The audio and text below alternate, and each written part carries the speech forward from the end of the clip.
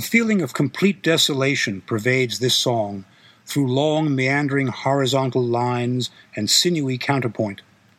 A dim, shaded atmosphere hangs over the song like a cloak hiding profound grief. Emphasis on sighing appoggiaturas, falling minor and major seconds, rising chromatic elements in the melodic line, dour wind instrumentation, a repeated death knell on the glockenspiel, and a virtually monotonal vocal line that never rises above mid-range, all contribute to the song's doleful character. The absence of any fortes in the vocal part indicates a conscious intent to restrain the emotions. The sole climax appears in the full orchestra when the voice is silent. The first song opens with a winding musical line, a plaintive tune played by an oboe against a counter-melody on a horn. It gives the impression of a benumbed, dreamlike state. This long-lined, harmonically unstable, and predominantly scalar melody anticipates the Rickert song Ich bin der Welt abhanden gekommen, especially the similarly bittersweet strains of that song's introductory measures. A rising whole step introduces both the opening theme and the vocal line, which falls in opposition to the rising oboe theme. After an answering phrase on the oboe that now descends, the singer haltingly tells of her misfortune to words of pitiful irony. Chromatic elements appear in the vocal and instrumental lines in an undulating rhythm, further destabilizing the tonality. A cadential phrase on the words "die Nacht geschehen" becomes a thematic motivic element that reappears in many of Mahler's symphonies written after Kindertotenlieder.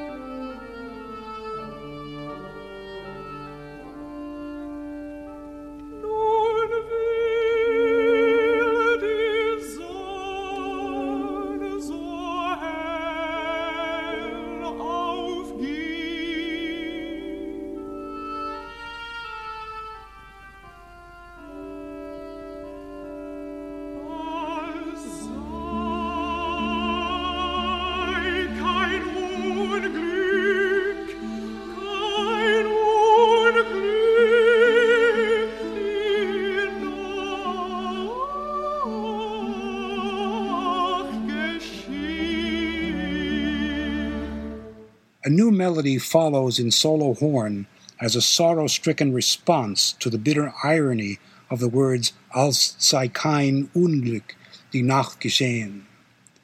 Rife with seconds, both major and minor, the motives of woe and farewell, this horn theme seems to plead for compassion as it rises upward, only to fall as if resigned to the tragic fate that has befallen, only to then ascend again, this time more circumspect, as if questioning fate.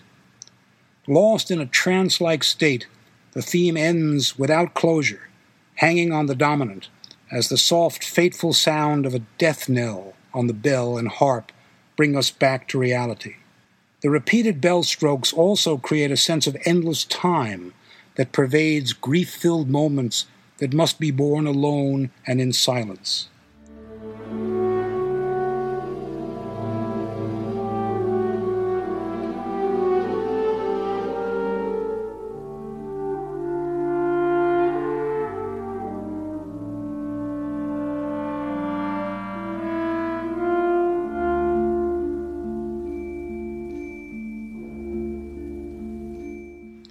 Now the opening A section returns with slight variations in the melodic line and revised instrumentation. The oboe plaint, with which the song began, is played without its first bar, but still accompanied by a counter-theme in the first horn.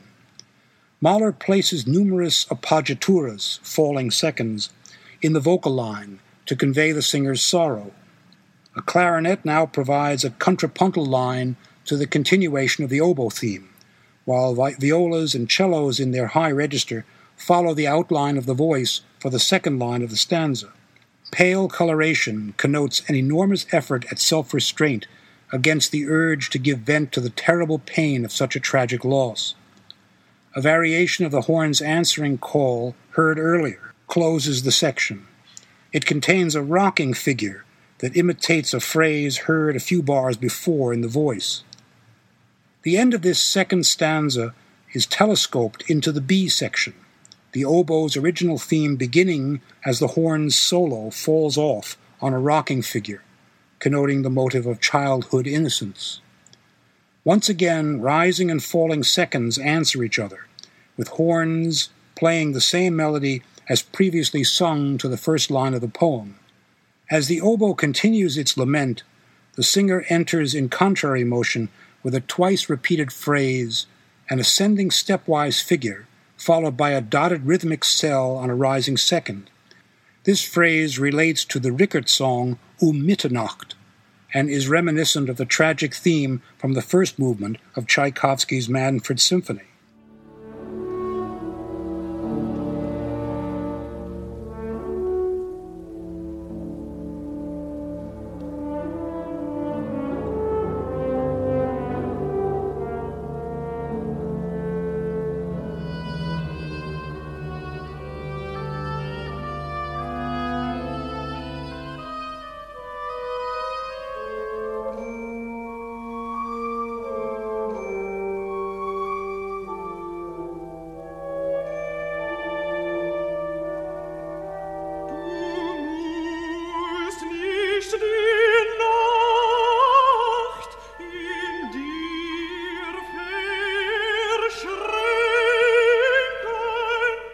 Here is the prominent phrase from the Manfred Symphony, which Mahler conducted.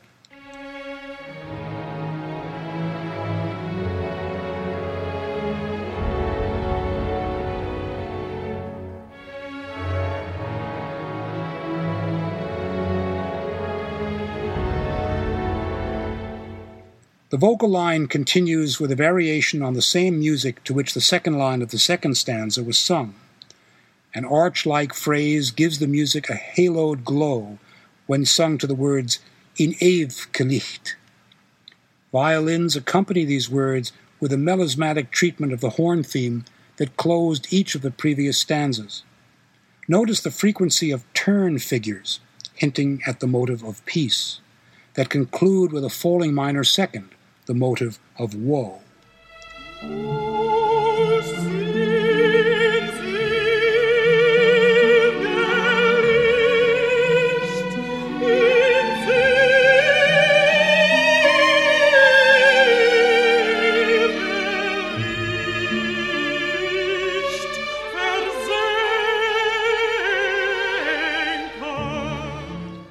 Suddenly, the tempo becomes more agitated.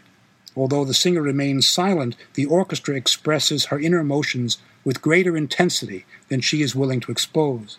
During this rather restrained expression of passion, strings expand upon the figuration used to introduce it. In doing so, they add to the repeated turn figure a swaying eighth-note figure, first heard in the voice, that serves as a recurring motive in later Mahler symphonies, particularly in the fifth and sixth. Each repetition of this figure lurches forward into and out of leaping thrusts, evoking the image of the dead child's mother in her rocking chair, desperately trying to control the immensity of her grief.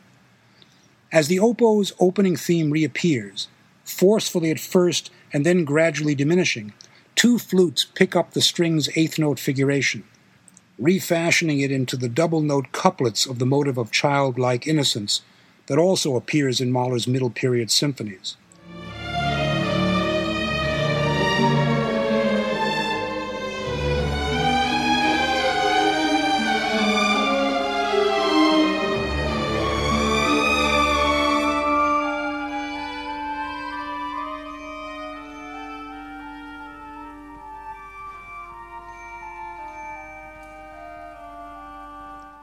Gradually, the tempo eases up for the final stanza.